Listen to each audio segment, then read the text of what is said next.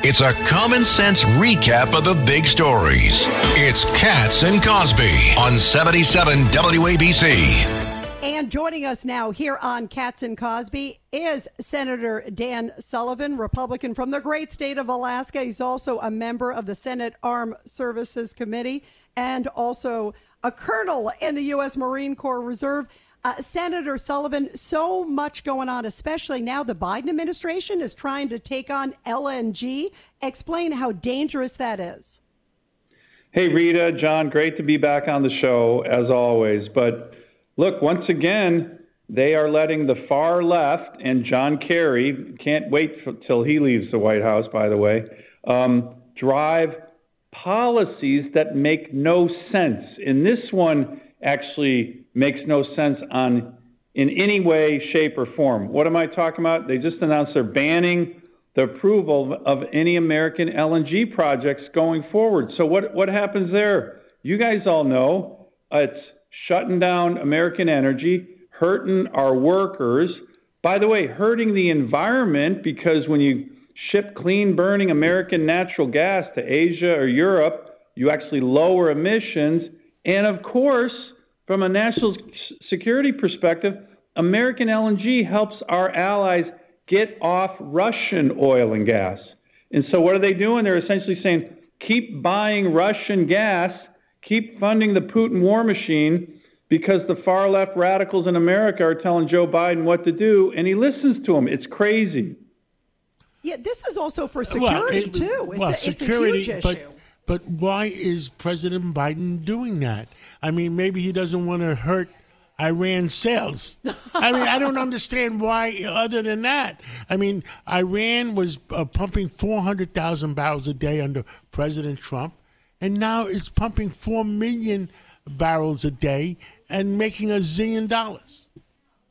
Well, John, look, on the Iran thing, just to finish up on the LNG issue, the decision today, all that's going to do is empower Putin. I mean, I thought we were fighting Putin. And so now you're going to say no LNG for our Asian allies, our European allies from America. And some of them are still getting Russian gas, by the way. And now they are forced to go back to the dictatorship in Moscow. So that makes no sense. But, John, your point on the difference between the Trump administration's policy against Iran and the Biden appeasement policy is one of the most stark, dramatic differences that's undermining American interests. As you said, the Trump administration, with the strong support of Republican senators like me, had a full sanctions package against the Iranian oil and gas sector. By the end of the Trump administration, Iran had about $4 billion in foreign reserves. That's actually not a lot. Biden comes in and he lifts those sanctions, day one almost, and guess what? Right now, Iran has $70 billion in foreign reserves from their massive oil sales that you just mentioned. What are they doing with that? They're funding the Houthis. They're funding Hamas. They're funding Hezbollah. And so this policy of appeasement has only brought literally war to the Middle East. The other thing the Trump administration did, which was great, is they reestablished deterrence by killing the terrorist Soleimani, the head of the Quds Force. And they launched a peace initiative, the Abraham Accords. So the Trump administration's policies with regard to Iran were working. Biden comes in, reverses them all through appeasement, and what do we have? We have war. Literally war, and our most important ally, Israel, is under attack. It is really bizarre what the heck is going on. What else keeps you up at night? How is the production of oil up in Alaska? Well, you know, we did have this one, I wouldn't call it a win, but the Biden administration, and I think I've shown the chart on the show before when I've been in studio. They've issued 56 executive orders and executive actions singularly focused on shutting down the Alaska economy.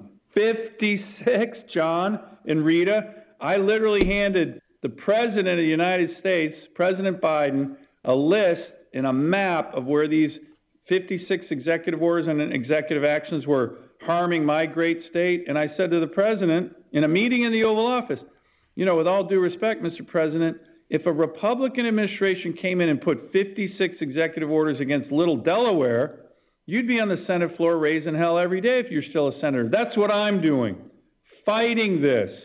So it has been a disaster. The one area where we got kind of miraculous relief, and it was actually in this Oval Office meeting about a year ago, and John, you and I have talked a lot about it. The Trump administration approved this very big project in Alaska called the Willow Project.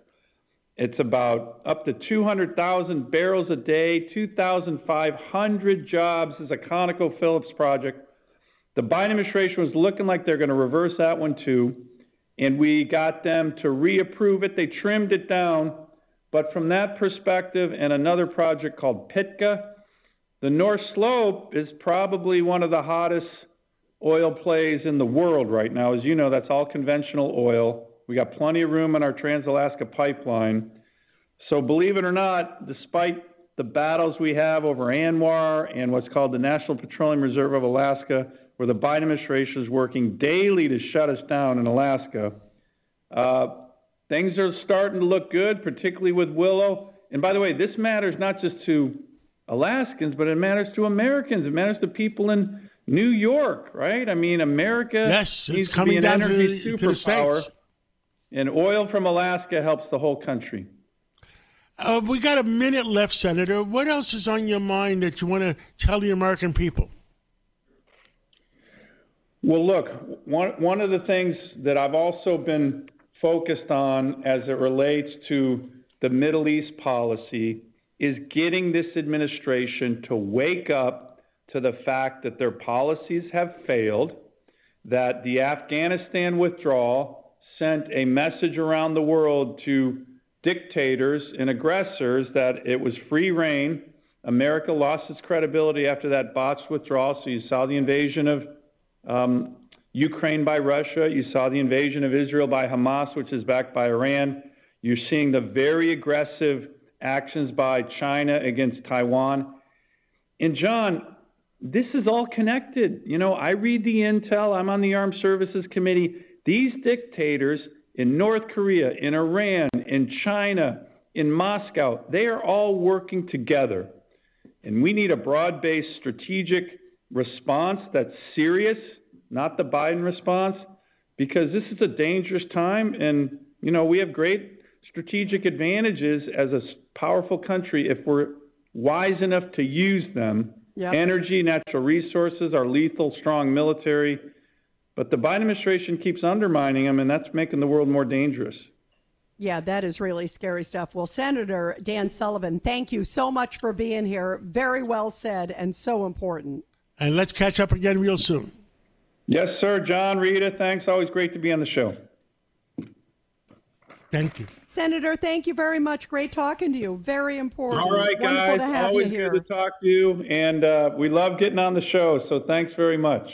This is Greg Kelly for Priority Gold. What does it mean to be America's precious metals dealer? It means that you're in touch with the hearts and minds of those who love this country, value our freedom, and want to protect the future. Priority Gold is that precious metals dealer. They've helped thousands of Americans back their retirement with solid gold and silver. Call Priority Gold at 888-506-6439. Receive free shipping, free storage, a free investment guide, and one of the best purchase experiences in the industry. Call now or go to PriorityGold.com.